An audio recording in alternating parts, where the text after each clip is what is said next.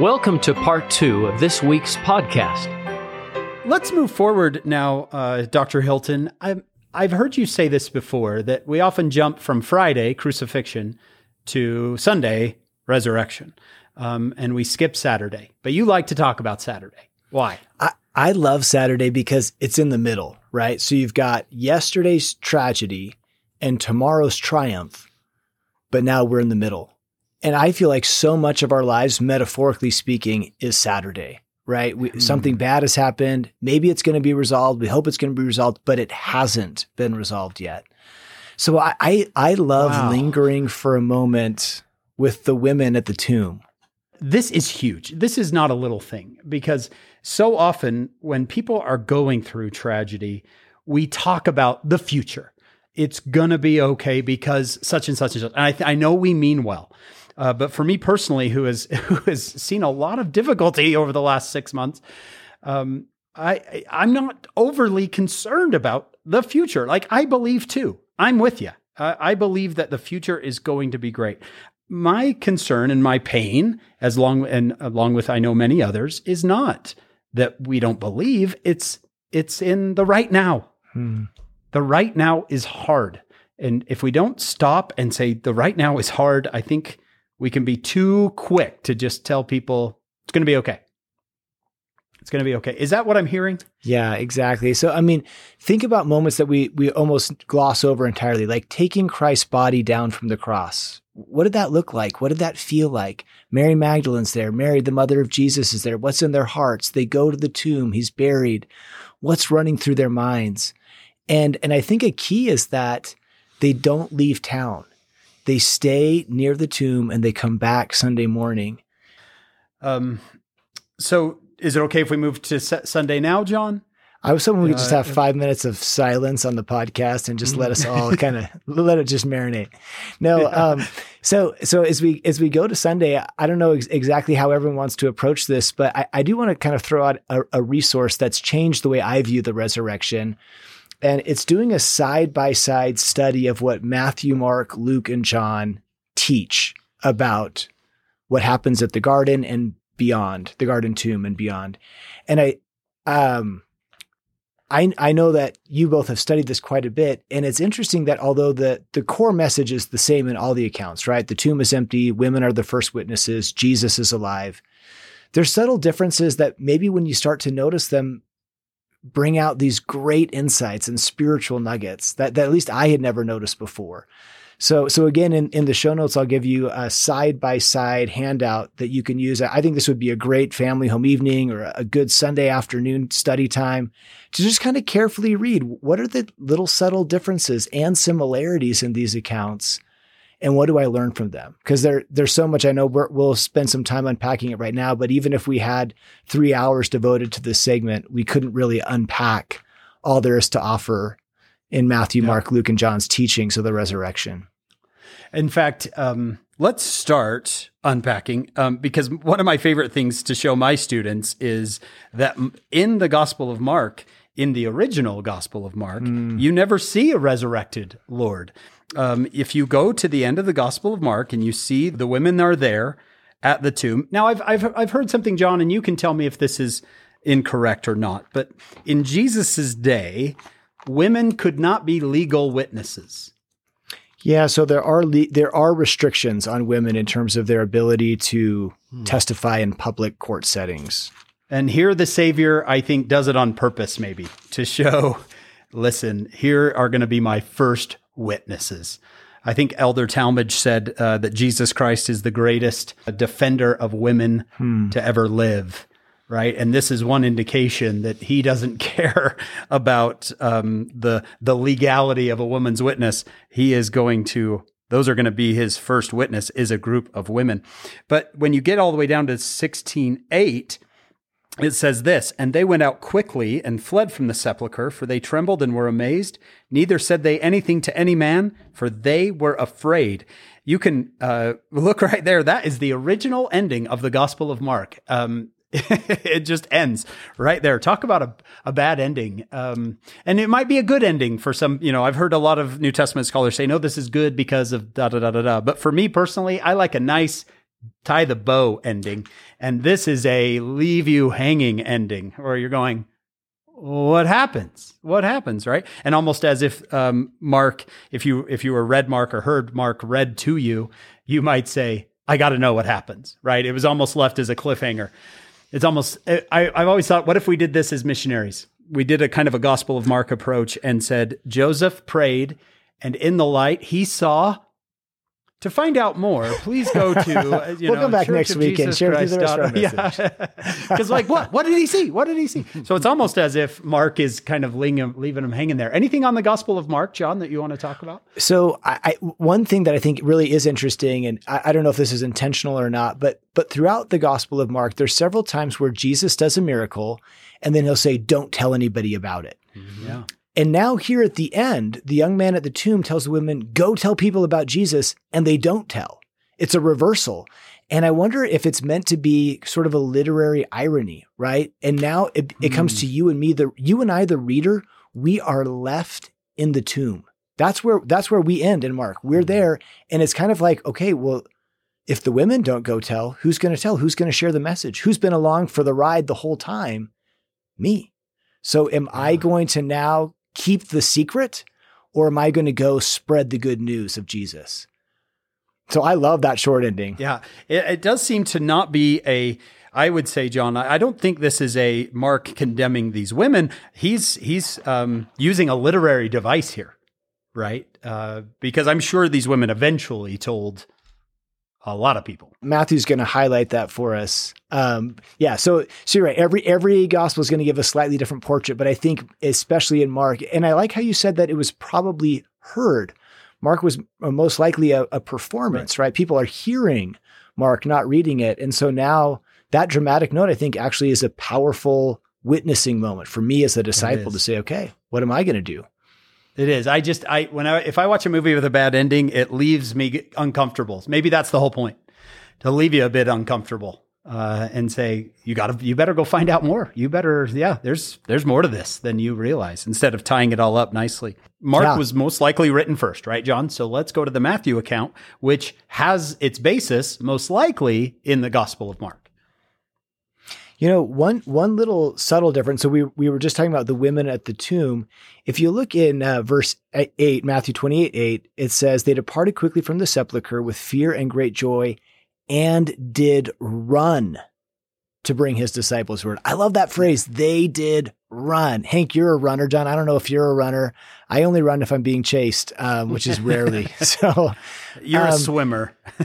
But think about, like, I mean, if I had this kind of news to share, how fast, how far could I run? And I can almost feel the adrenaline in these women as they're running to share the good news of Jesus Christ. Yeah. And maybe that's something for me. Do I, metaphorically speaking, am I running to tell people about Jesus Christ? Am I hiding my light under a bushel? I'm like, oh yeah, well, this weekend, I did this on Friday, I did this on Saturday, and I don't talk about church because I'm not running, metaphorically speaking, to tell people the good news. Yeah. Do you feel like you have good news? Because this is good news. This is good news. Yeah. This is change your life news, and I've got to tell you. And then it seems like the author of the Gospel of Matthew is saying, let me give you a little bit more than Mark gave you. Would you agree that he's saying, okay, let me, those of you who are reading my account of things, I'm going to give you a little bit more, which to be a first century reader would be really fun. To get a second account. It says that Jesus meets these women and tells them that he is going to meet his brethren, which I assume to be the apostles, in Galilee, which is a 3-day journey away from the tomb. And that's how Matthew's a little bit different in my point of view, in that you have him appearing. We're going to go ahead and look at Luke and John here in a second, but he's in Jerusalem. He's around that area appearing. Here it's go to Galilee, go back home, and I'll see you there. So I don't know, that they're going to go back home anyway, but to go back home having the anticipation of he's going to appear is a beautiful idea. Let's go home then. Let's take the journey. You know, as we think about the fact that they came and Jesus tells the women directly, go tell my brethren, it's interesting that the message to the apostles is coming from these women that Christ is commissioning. And oftentimes we think that revelation always comes from the top down. And it is true that we are led by a prophet and we need to follow the prophet's counsel and teaching 100%. At the same time, in the history of the church, sometimes great ideas have come from other sources, right? Aurelia Rogers has the inspiration to start the primary program, and she takes her ideas and shares it with the president of the church, and then it becomes the primary program that eventually we know and love today. The welfare program also started as a stake program. And then it came up and came to the whole church. So this has happened. So, and I just think it's okay for us to pause and reflect for a moment that Christ's original message as a resurrected Savior is to women. And that's important. And he's calling them to be witnesses to his apostles. I think that's a beautiful idea. And oftentimes I think we like to take latter day principles and ideas and kind of force them onto the past when we can be comfortable that things weren't exactly the way we have them today. The end of the Gospel of Matthew, it doesn't seem to be focusing on, wow, he's resurrected. It seems to be focusing on the apostles, go teach, right? Almost as if this fact that this person came back from the dead is just a side note to the commission to these apostles. In fact, I think in the MTC, as it was redone a few years ago, there is now a beautiful big sign in the MTC with the Great Commission of Matthew 28, go ye therefore and teach all nations.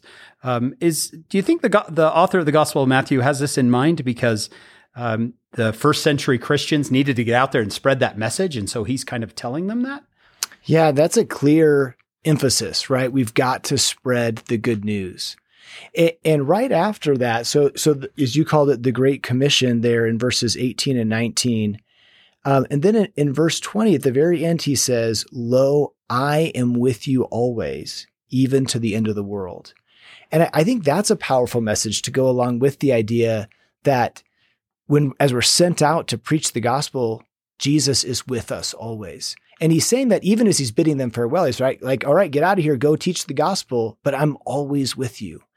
And actually, if you remember the very beginning of Matthew, in Matthew chapter 1, when it talks about Christ being born, Matthew refers to a prophecy from Isaiah saying that his name shall be Emmanuel, meaning God with us. So here now at the beginning and end of Matthew, there's this message, Jesus is with you. And I love that, to think about us on the Great Commission, sharing the gospel. We're not alone. The master of the vineyard is laboring with us. Oh, yeah. That's that great Jacob 5 reference, right? And you guys both know my personality and how odd I am, but I often tell my students, well, when I was on my mission, people would ask, why can't you just leave us alone? Great. Believe what you believe. I'll believe what I believe. Why do you got to come knocking on my door? And I think as a 19-year-old, I was, I'm so sorry. Didn't mean to disturb you. We'll go our separate. But I think now as an old man, I would say something like, listen, I don't want to be here either, but you take it up with him because he asked me to. Matthew 28, go ye therefore and teach all nations. So if you have a problem with this, I honestly wouldn't say this, but in my mind, I would be thinking, if you have a problem with this, take it up with him because it's his commission to his followers. Go and teach, go and spread the gospel. So I think as a missionary, if a missionary is maybe hearing this, they might have confidence in what they're doing, that you are following the master's commission to go and teach. And yes, some people might be bothered, but he didn't say that. He didn't say, go and teach all nations, but don't and apologize when you bother them. Yeah. He was, this is a straightforward message. I love where this is going. Now I'm excited to see, when I saw, and they did run, it I don't know, it just reminded me of, in the Book of Mormon, when Jesus was with them, and then he said, I'm coming back tomorrow. It says there were people who were up all that night to gather others to be in the place where Jesus said he would appear on the morrow. And I think if you knew he's going to be here tomorrow and you didn't have a phone or telegraph. All you had was your curl-oms and coo-moms or your horse. How hard would you Get on work? the coo-moms, kid. Yeah. Let's go. We got to go tell everybody. I love just the idea of how hard would you work to make sure your family was there. So I like that. Yeah, John, that is such a good idea. It reminds me of Luke 2, right? And the shepherds made haste. Yeah. Right? Let's go. Let's go tell everybody. Okay, let's turn our sights on the third account. Let's go to the Gospel of Luke, where Luke adds a story. He says something very similar to both Matthew and Mark. If you read in Luke 24, he talks about the angels, the tomb, the women. He adds a little piece of information that we don't get in Matthew and Mark, and that's in verse 12 about Peter himself going to the sepulcher. But then we get a whole new story that we haven't heard before. Before we go to the new story, if I can just highlight one little question in verse 5 that's also unique to Luke. It's the phrase, why seek ye the living among the dead, is the question that the angels ask the women. And I know that you both have been to Jerusalem several times, and we all enjoy going there. When I was living in Jerusalem, I would love to go to the traditional place of Christ's death and resurrection. And I remember the last day I was so sad. And I was like, how am I going to keep coming closer to Christ when I'm back in America, and it's not the same as living in Jerusalem? And this was the line that came to my mind. Why seek ye the living among the dead? Jesus is risen. I hope that we all get to go to Jerusalem. Like, it's a fantastic experience, but we don't have to walk where he walked to walk closer to him now. And just that idea that he's risen, and we don't need to seek him in Jerusalem per se. I mean, great if you get the chance, but we can seek him now in our lives. And I think that's a little powerful question that the angels bring out here in Luke. Oh, John, you've really touched my heart there. One regret, my father passed away this last month, and one regret I have is I never got to take him to Jerusalem. We'd always talked about it, and he was a caretaker for my mother. So you just healed my heart a little bit there, that we don't need to see Jerusalem. It is a beautiful experience, but we don't need to see Jerusalem. It reminds me also of a woman who said that she was sitting at her young daughter's graveside, and she felt the Holy Ghost speak through in the voice of her daughter to her. I am not here. Don't seek me here. If you want to be closer to me, go to the temple. Go to the temple. That is where I am. And so I like that. I like that. This idea of that Christ is very much alive and very active in our lives and in the church. So Luke tells us this story that we don't get anywhere else. It's one of my absolute favorites in Scripture. I say that a lot about Scripture, but it really is. It really is one of my absolute favorites, and that's the road to Emmaus. What do you want to talk to us about, both of you? This is an important one to me personally, because we have this, one of the biggest pieces of art in our house was Jesus on the road to Emmaus.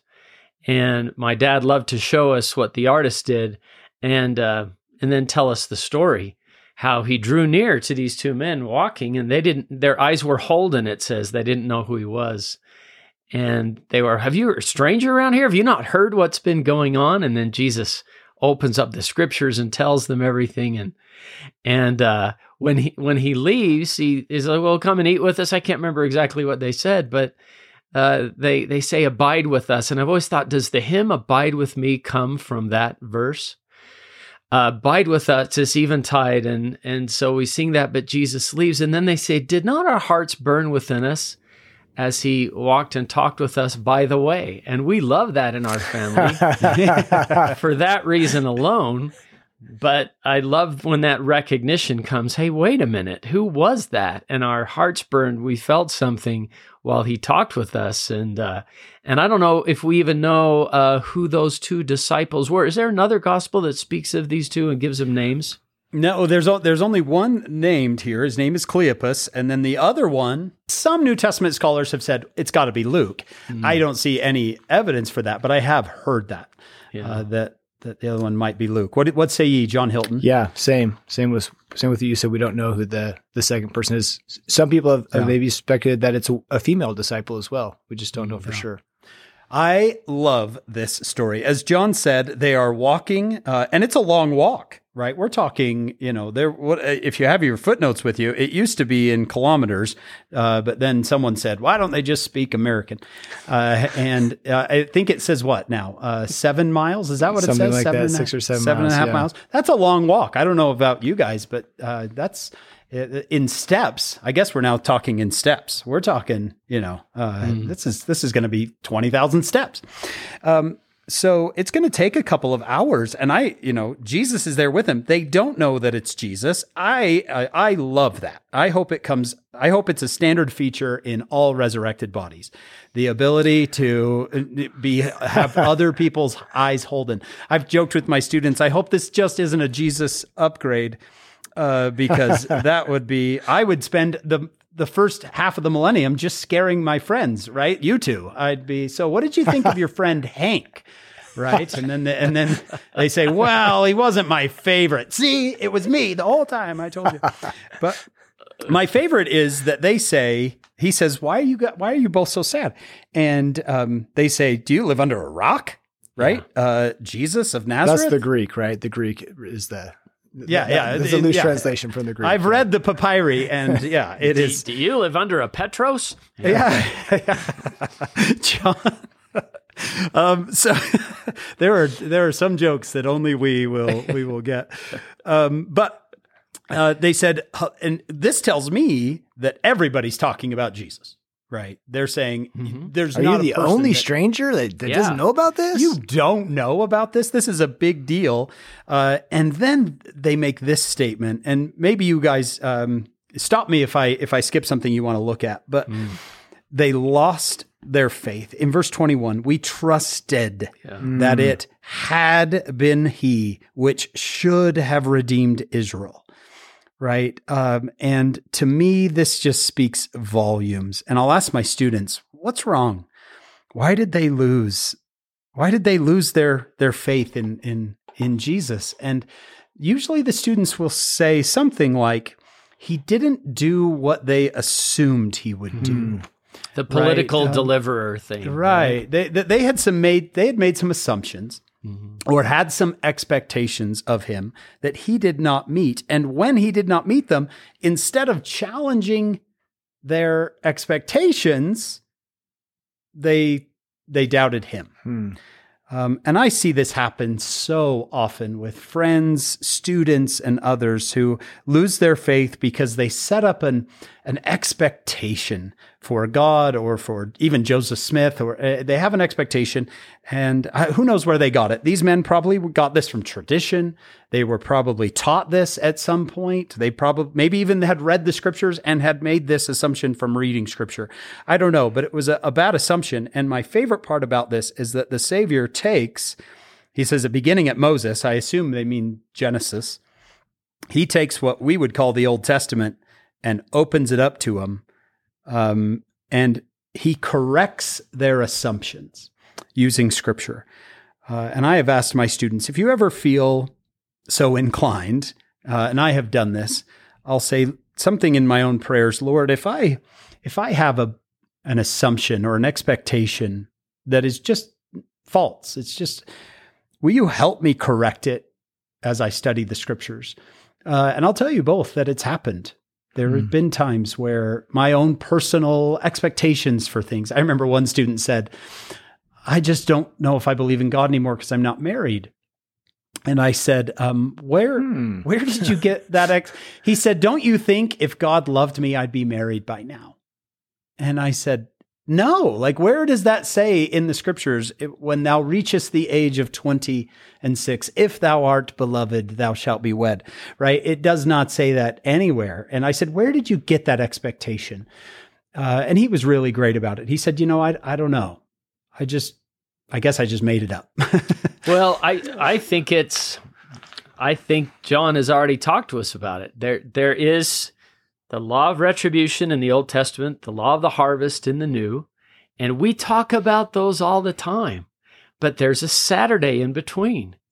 Right. And concerning the marriage thing, just talk to me about it. I was way into menace to society territory before I got married, and I'm thinking about the Beatitudes were so interesting because it was blessed are the present reality, for they shall be. And there was a future possibility. And he sent them all home in the middle of their Saturdays because, and so I liked that idea. And I think that we all have that idea of law of the harvest, but there's some patience required in the middle. And that expectation, I know that our friend Sherry Dew said once that if all that were required for getting a husband were fasting and praying and going to the temple, I would have Nephis lined up at my door, she said. And so there again is an expectation. So I like that idea of we're in the Saturday. I'm going to remember that for a long time. And I think just like a helpful, quick expectation reset is to go through our scriptural heroes, right? So Abinadi, super faithful, burned at the stake. Mormon works his whole life to protect his people. He's murdered. Moroni lives the vast majority of his life completely alone. So there should be no expectation that if I'm righteous, everything's going to work out. Jesus himself. Yeah. Right. Jesus himself. Right. Look at his life. There should be no expectation of I live the gospel and I get everything I want. Right. So speaking of Jesus, though, this is one of the things I think is so cool about that verse you pointed out in verse 21. We had hoped he was the one, but I guess he wasn't. And they're losing hope in the very moment Jesus is with them. Yeah. And how often maybe is that true for us, right? Like I'm giving up. I don't feel connected to God. I'm right here right now. Yeah. And so if any of our listeners are feeling that we had hoped, maybe not. I testify, Jesus is walking with you now. He's there. And maybe we can't feel him. Maybe heaven feels distant sometimes, but that does not mean he's not there. Yeah. So many times, and I don't want to say this is an all the time thing, but whenever I have talked to a friend, a student who is struggling, has doubts, often, I'll say often, not all, but often it is based on some sort of expectation they have. They'll say something like, I just found out that the Book of Mormon has had changes in it. And I said, yeah, I knew that too. That's awesome. Right. And they had an expectation that somehow if the Book of Mormon had changes, it wasn't true. A woman said to me once, and it really was a soccer mom. We were at a soccer game and she was a mom and she came up to me and she said, Brother Smith, don't you think if the church were true, it would be bigger? And I said, what do you mean? And she kind of thought it through and explained to me. And she said, don't you think it'd be bigger? And I said, well, that's not what I see in the scriptures, and I talked about, Nephi saying, I saw, many are called, few are chosen. I saw the saints of God and they were few. Just so often we're basing our faith on bad expectations. And I think when President Uchtdorf said, doubt your doubts, I don't want to put words in his mouth, but to me, I hear, analyze your expectations, right? Analyze those first before you doubt your faith. And it's been something that's worked for me. And I think I am so typical of these guys. When it all gets worked out, they say, we knew it the whole time, right? Did our hearts not burn within us? Of course, I never doubted for a second, right? I had it with me the whole time. By the way, Jesus vanishes. Again, I hope that is standard resurrection body ability. Don't you guys? If I can change my appearance and vanish, I will have a wonderful afterlife. I will spend the first, few millennia just doing those things. I want to highlight it in chapter 24, verse 36. So as the disciples are now eating, as you mentioned earlier, Hank, in Jerusalem, Jesus himself stood in the midst of them and said, peace be unto you. And you can look at these next few verses as far as a proof of Jesus having a physical body in the resurrection, and that's a powerful point. I also just love that, at least in English, we see the first word Jesus says is peace. And when the angels announce Christ's birth to the shepherds, they say peace on earth. So from the beginning, his birth, here in the resurrection, everywhere in between, Jesus wants us to be at peace. And I love that message. Why is John so different than the other three Gospels, Matthew, Mark, and Luke? And then you have this, here's all brand new stuff. Yeah. So I think 93% of the Gospel of John is unique to John. And so you're right. There is a difference. And early Christian fathers were talking about this and suggesting that John was aware of the earlier details being recorded. And so John wanted to write a spiritual gospel, kind of having a different focus. In the Gospel of John, we see Jesus portrayed a little bit differently. He's more divine. He always knows what's going on. For example, in the Garden of Gethsemane, if we are watching a video of it, we almost always see Judas betraying Jesus with a kiss. And that happens in Matthew and Mark. But in John, Jesus takes control of the situation. And as the guards approach, he says, "Who are you looking for?" And we see a Jesus who's in complete command. And I think John wants to maybe highlight some of the divinity of Jesus Christ that maybe isn't as fully fleshed out in Matthew, Mark, and Luke. Yeah, I've also noticed that you get a lot of up close and personal accounts of Jesus in the Gospel of John, where you get a lot of sermons in both both Matthew and Luke. You get Jesus in one-on-one conversations with Nicodemus, the woman at the well, with his own mother, with Pilate. Here in the resurrection, a lot of one-on-one conversations. Let's jump into the resurrection then, as told by John. And since we have two Johns here, now we're on a third John. This is overwhelming for me. But what do you both see in the resurrection account as given in the Gospel of John? In Luke chapter 8, we see that Mary Magdalene has 7 devils inside of her, and Jesus casts them out. And I don't know exactly what it means to have 7 devils inside you, but it's clearly not good, right? And I'm definitely not saying it's Mary's fault, right? And it could be something spiritual, emotional. It could be a physical ailment. Who knows? But the point is, it's not good. I like this. Having 7 devils in you is not good. Not good. A message from the Church of Jesus, right? I think we're safe. I think we're on the safe side on that one. So then jumping ahead to John chapter 20, as Jesus appears first to Mary Magdalene, and it's John chapter 20, verse 16. She's remained at the tomb after Peter and the other disciple have left. And Jesus saith unto her, Mary, and she realizes it's Jesus. And so to me, that is a great message of hope. So if here's Mary with 7 devils in a low, difficult state, now she's the first human witness of Jesus Christ. And it's hard to think of a higher spiritual state or calling or opportunity than to be the first human witness of the resurrected Jesus. That's amazing. Yeah. And so I love that story, to see Mary Magdalene go from a dark place to a beautiful place. And that's a message of hope for those of us who are feeling like we're in a dark place right now. Oh, that is really nice. John, teach us about verse 17. So Jesus says, Mary, she turns, she knows who he is. Her whole life changes in one word, and it's her name.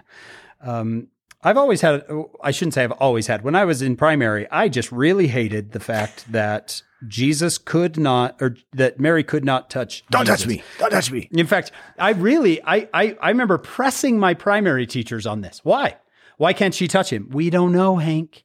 Just don't ask anymore. I'm like, no, this is a problem. What is he, like a cake that if you touch him, he might collapse? Like, what's the problem? Why can't she touch him? We don't know, Hank. We just know that she can't.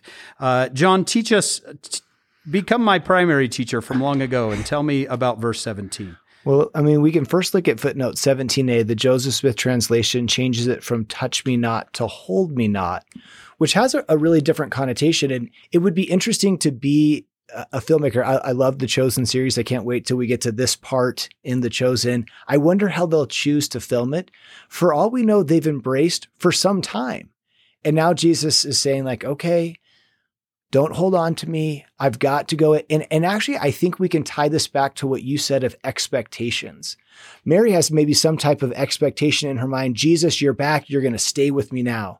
And Jesus says, well, don't hold on to me. And in fact, if you think about it in John, this is the first post-resurrection teaching that Jesus gives. Don't hold on to me. And maybe we can see in that, I've got a different vision. Don't put me in your box, right? I've got a bigger plan. I've got some ideas, and it's going to be amazing. Yeah. Have you ever, I ask my students this, have you ever been in a hug where you're hugging someone and they say, hey, I got to go now. And you say, okay. And then you just keep hugging them, right? You're going off on a mission or going away to college or something, and your mom is just hugging you and you're saying, okay, I got to go. Okay. Right. And they don't let go. We don't know for sure with the images, but that, we don't know for sure with the images, but what you just said, Hank, that resonates with me. I feel like that's more what we're seeing rather than can't touch this kind of a moment. Yeah. Hey, Mary, you got to let me go. I know you don't want to, but you got to. Okay, let's keep going. John gives us a lot on the resurrection. Yeah. Tell me more what you see in this last chapter and a half. One of the things about John 20, I feel like we've had so much fun in this podcast talking about, hey, can we be a little bit easier on Martin Harris? Can we be a little bit easier on Signe Rigdon? Can we be a little bit easier on Thomas? Yeah. It's almost like this is too good I really want this to be true. But until I see him, I mean, that's how I'm kind of feeling like maybe the poor guy, now it's doubting Thomas for the rest of eternity. I mean, for rude, that's not the JST. We call him doubting Thomas now. I mean, and we don't talk about denying Peter. It's just somehow poor Thomas. Yeah. In John 11, Thomas says he's gonna go to Jerusalem. He's gonna die. Let's go die with him. How come we don't call him die with him, Thomas? Yeah. Brave Thomas, courageous Thomas. Yeah. Maybe we identify with the doubting side instead of the I will go and do side. I don't know. But I wonder with people if we remember them for their highest moments or their lowest. And what would we like to be remembered for? And so if we're going to do unto others, let's remember unto others as we would like them to remember unto us, to massacre an old phrase. Yeah. And this goes, I think, for me personally, it goes with people in the past. That we love, so oftentimes we love to judge the people in the past for their lowest moments. They're not even here to defend themselves, right? They can't even make a case for themselves. And we can choose to say, you know what, I'm going to remember you for your high moments. I'm going to at least try to be charitable in that way. And one other quick thing, if we were to go back to Luke chapter 24:11, when the women come back and say, hey, Jesus is risen, it says, for all the disciples are saying their words seem to them as idle tales, and they believe them not. So Thomas isn't really unique, right? In saying like, I'm not going to believe. I mean, everyone else was also, it's kind of like what you said with the people at Emmaus, like, our hearts burned within us. We knew the whole time, right? But here we're seeing in John this kind of highlight that Thomas doesn't know. So he's singled out in a way. Yeah, when Jesus says, Thomas, blessed are you because blessed are they that have not seen and yet believed. Jesus probably isn't talking about the rest of the apostles there, right? Because they're like, that was me the whole time. And he's going, no, none of you, right? You all thought it was idle tales. Thanks for bringing that up, John. Yeah. One little thought before we go on to 21 is, so Jesus says, Thomas, blessed are they who have not seen and yet believed. And then the narrator says, the things that I've written, these things are written that you might believe Jesus is the Christ, the Son of God, and that by believing you might have life through his name. I think a lot of us have heard Elder McConkey's last testimony where he says, I won't know any better than in a coming day when I kiss the Lord's feet than I know now of who Jesus is. And maybe we thought like, wow, that's Elder McConkey. That's an incredible level. I could never get there. Recently, President M. Russell Ballard said that every member of the church can have an apostolic-like witness of Jesus Christ. And in Doctrine and Covenants section 46, we'll be there in a couple of weeks, the very first spiritual gift listed is to know through the Holy Ghost that Jesus Christ is the Son of God and that he was crucified for the sins of the world. So I hope that as we read John 20 and hear these experiences, that we don't just think, that's for them or that's for the super high level people. President Ballard said we can all strive for an apostolic-like testimony of Jesus Christ. And I hope the author of John is telling us that, right? These things are written so that you'll see and believe.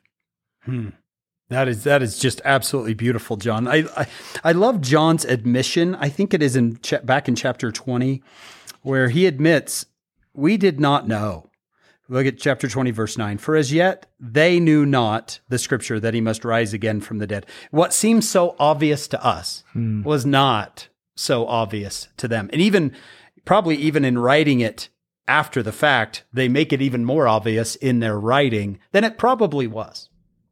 I find in my New Testament class, I have a frequent guest speaker by the name of Elder Jeffrey R. Holland, and he joins us via video of General Conference.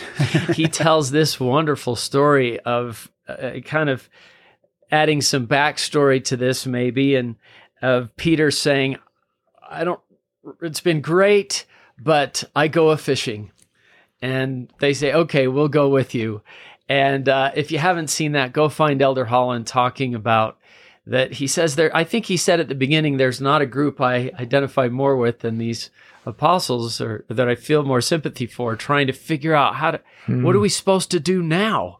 I don't know. That was amazing. I go a-fishing. Okay, we'll go with you. And then he says, and they caught nothing. He says something no fisherman ever wants to admit. They caught nothing. And then he calls them children in verse 5 and kind of repeats an event that had happened when he first met Peter. So I love that. Find the talk so we can share the reference, because the first great commandment, I want to say October of 2012. Mm-hmm. And one other little paraphrase that he does in there is he basically says, Peter, why are we having this conversation again? Right? Like, I've already called you one time. And sort of the message is, if you've had an encounter with the risen Lord, your life is never going to be the same. And I think that that's true for us on other levels, right? Like if I'm doing church right, or if I have a powerful spiritual experience, I can't just go back to how things were. My life has to be different. Jesus is calling us to do something new. I can't tell you how often I've shared this with my students who've returned from missions, and sometimes just kind of go back to old habits and old ways and old music and back to the boats and And I think the Lord would stand at the edge of the sea going, "What are we doing? What are we doing?" Yeah. And I think it's Elder Holland in the same talk who says, "Listen, you're going to leave these nets a second time and go change history. Don't act as if that didn't happen, or if it's, it's over now. These, what does he say? These 11 fishermen go on to change the world in which we now live. And they do. They are the messengers from here on out. What do you think about this conversation between Jesus and Peter? That he asks him 3 times about, do you love me? What do you think, John? Well, one of the things that we often will focus on is the 3 times Peter denies Jesus, and now these 3 times he's kind of affirming his faith in Jesus. And I love that idea. It's also kind of amazing for us to just step back and say, this is so cool that they're even having this conversation. Back in Mark chapter 16, where we began, one of the things that the young man specifically says to the women is, go tell Peter. And we're just thinking, like, of course, Peter's going to be the chief apostle. Like, of course, you got to tell Peter. But imagine that you're hearing this story for the first time. The last time we heard about Peter before the resurrection is when he denies Jesus 3 times, and then he's out of the storyline. So you and me, as the original readers, if we've never heard the whole story, we're probably thinking like, wow, too late for Peter. He's kicked off the Lord's team, right? You deny him, like, you're gone. But how amazing that Jesus is saying to Peter, I think in essence, with these 3 questions, you're still on my team. And I love that for me, because I'm Peter, right? I'm a disciple who's trying, and I'm nowhere near as good Peter is, but I'm still failing all the time. And Jesus is still saying, hey, don't worry. You're on my team. I need you. Come feed my sheep. Come work with me. I love this. Because there are people who feel like a major mistake disqualifies them forever. And Peter's mistake, sometimes people say, oh, it's a commandment. Oh, it's a mistake. We don't need to go there. We can do that at some other time. But if it is a mistake, it is a big one. And you might think, that's it, right? And I remember President Hinckley talking about this. He said, those of you who have fallen by the wayside or made a bad decision or, done something you never thought you would do, I hope you'll take comfort from Peter, who rose above this and became a mighty witness of the risen Lord. So I think another message from this is you cannot be disqualified from the Lord's work. If you want to come back in, how forgiving and wonderful is he to welcome you back in and let you move forward. So the very last verse in the book of John, many other things which Jesus did, the which if they should be written every one, I suppose that even the world itself could not contain the books that should be written. And so in that, I try, can you make room for another testament of Jesus Christ? I mean, that's what I want to say. Could it be possible to make room for another one? But I also know that we have what's critical and essential, and we have enough to exercise our faith in the Lord Jesus Christ. So I like that, and I wish we had more at the same time. I have a question for both of you just about Easter.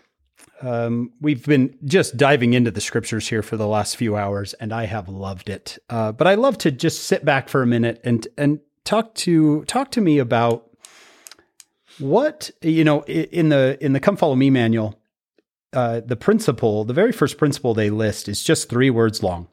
Jesus Christ lives. Talks about the witnesses, the many, many witnesses of his resurrection that we've had, including Joseph Smith's in Doctrine and Covenants, section 76. What in your lives has the knowledge, the witness of the risen Jesus done for you? I like to tell my students, this is a big deal. A belief in the resurrection is a game-changing belief. It's not I believe, pineapple belongs on pizza. That's not a game-changing belief, but a belief in a resurrection of Jesus Christ, this, Jesus of Nazareth, this man from history, that is a life-changing belief. And it's a big one. This isn't a little belief. I heard you teach a class on the resurrection one time, and you pointed everyone to the Bible dictionary entry under miracles, where it basically says, if you believe in the resurrection, then every other miracle ceases to be improbable. If someone who believes in Jesus said to me, will you really think God flooded the earth? Or you really think, Jonah spent 3 days in a whale? I'm not sure whether those are symbolic or not. But the idea that they would say, well, that's kind of outside the realm of scientific explanation. I'm going, wait. Do you believe in Jesus? Yeah. Do you believe Jesus was resurrected? Yeah. Okay. Once you believe in the resurrection of Jesus, a 14-year-old boy having a vision, receiving gold plates, that's nothing, right? That's actually right in line with that belief, right? The guy walks on water. I think it was Dr. Mike McKay who gave me this great statement. He said, if you look at all the scriptures, you should never look for Jesus in the likely. You should look for him in the unlikely, because everything he does is unlikely.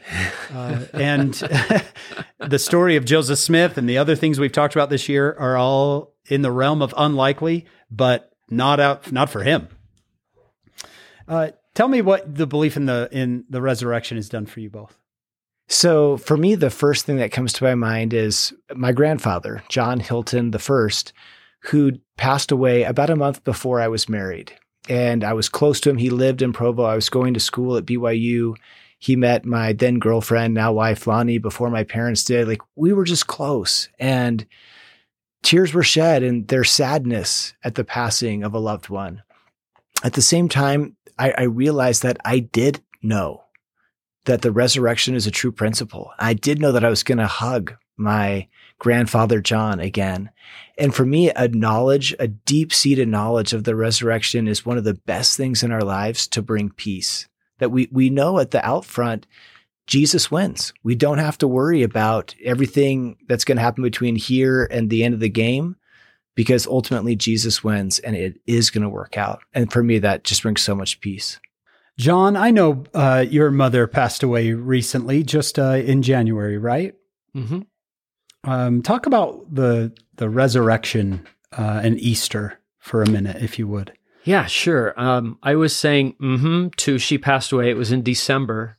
So it was just another aspect of 2020 that in my personal history that I'll think of, along with earthquakes and everything else. But yeah, she, it was one of those times when, do I have a testimony or don't I? And coming from deep inside me was, I do, because I'll have my mom again, and she was one of the most saintly people ever, and I'll have my dad again, and so we would not be here. We wouldn't be talking about any of this if it weren't for that event. What would we, if Jesus had remained in the tomb, would we be here having a podcast? What would we even, it would just be another person in history that maybe said some interesting things, like other philosophers. But look what happened. He actually appeared again for the first time ever. And take all the philosophers and great thinkers of the world, but did any of them ever come back and have many people see them? And then you start reading the book of Acts. What happened to these apostles? Because they are like, I don't know, to me, it's like they are different people.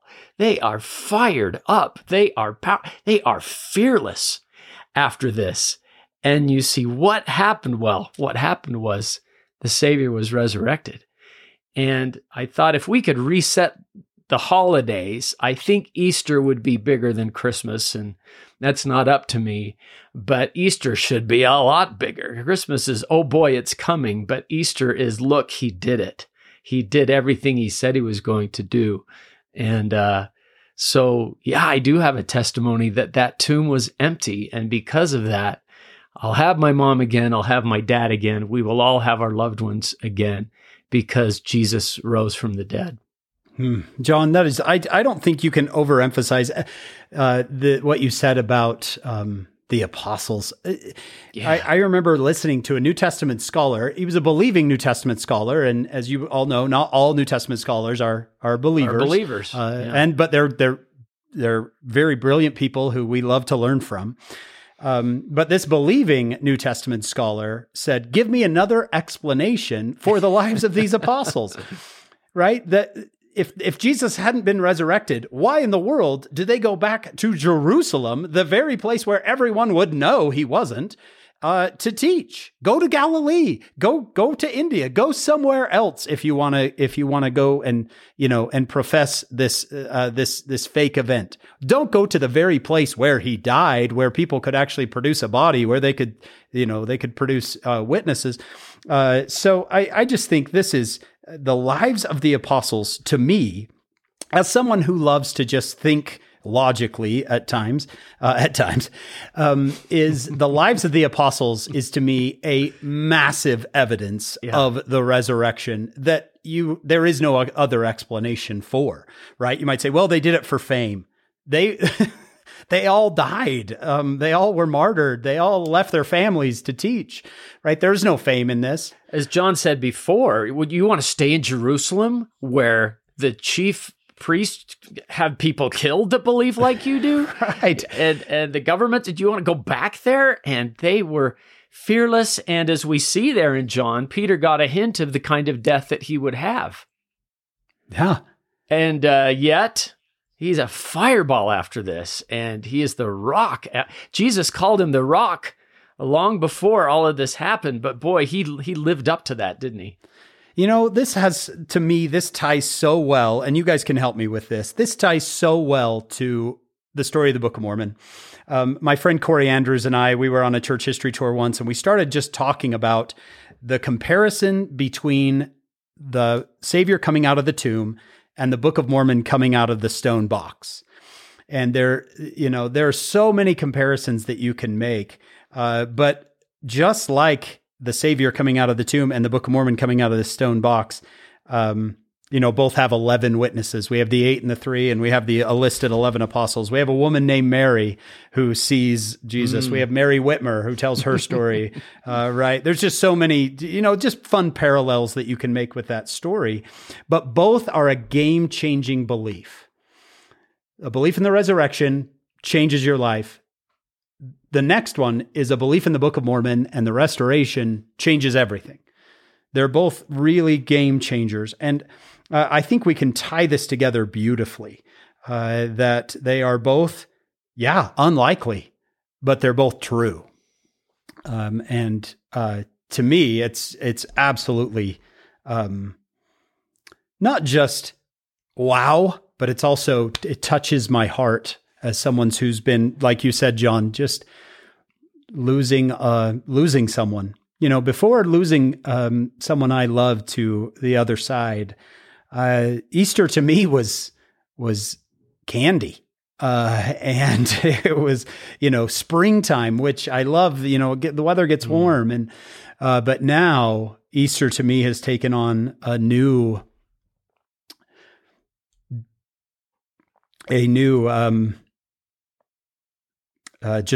all new meaning. It's not a holiday. It's now a holy day, because of what it represents that will happen for all of us. The Christian doesn't just say Christ lives. He says, I shall live. Right.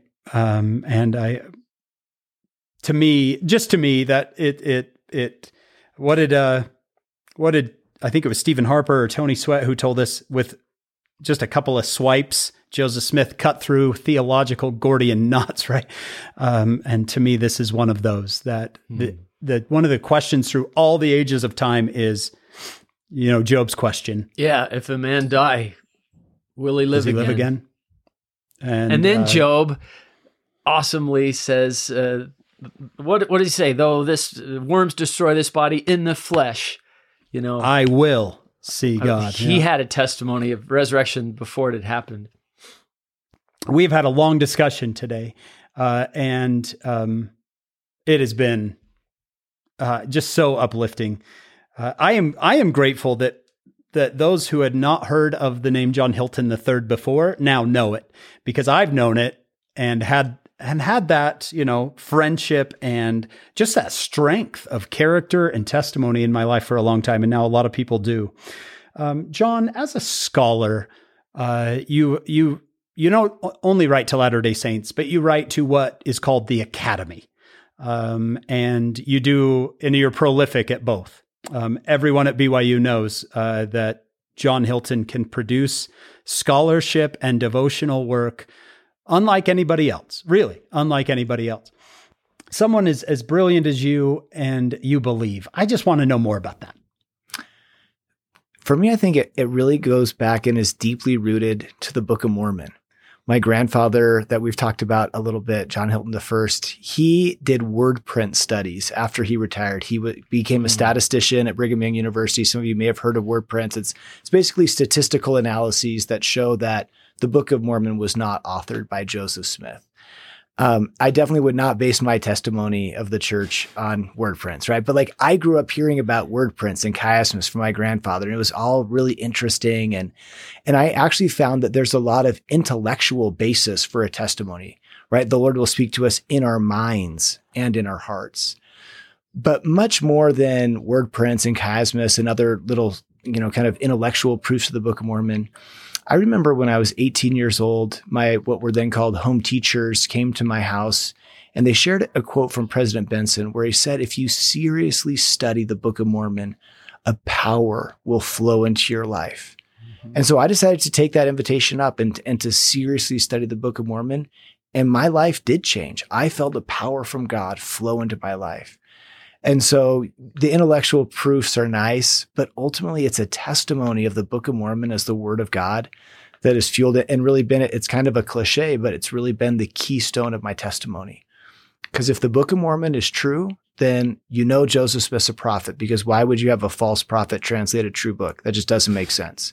And if Joseph Smith is a prophet, then the church he started is true, because why would a true prophet start a false church? And if the church he started is true, then it's led by a living prophet today. And so for me, everything then is centered on the Book of Mormon. And because it's the Word of God, I can have confidence in everything else that cascades from that. John, by the way, another episode of Come Follow Me is in the books. Tell me I just like to know how you feel at the end. You always make me feel good. Oh, feel great. I was thinking we have some pretty tender feelings close to the surface, all of us surrounding recent deaths and things. And when I was in the Holy Land, just a really fine, I believe, Protestant gentleman said something so interesting outside the Garden Tomb. He said, you can go in there. You won't find Jesus in there, he said. But if you come out, bring him out with you and introduce him to some of your friends. He said a lot of people want to leave him in the tomb. And I just remember thinking that is what a lot of the world has done. That, the whole resurrection thing, that was a myth. He was a great moral teacher, but he's probably still in some tomb somewhere. And I like the way that he said, and it reminds me of something similar. A lot of people want to leave the baby Jesus in the manger and leave him the baby Jesus, instead of the one who grew up and started to teach, and then someone to leave him in the tomb. And I don't know. It's been a fun couple of hours to talk about, as you said, this game changer, that he's not still in the tomb. He's risen as he said. I just love it. My friends, thank you for joining us on this episode. Thank you to Dr. John Hilton III, and thank you to our producers, Steve and Shannon Sorensen. Thank you to our production team, David Perry, Lisa Spice, Jamie Nilsson. Thank you all so much for your help. We hope you come back next week and join us on another episode of Follow Him.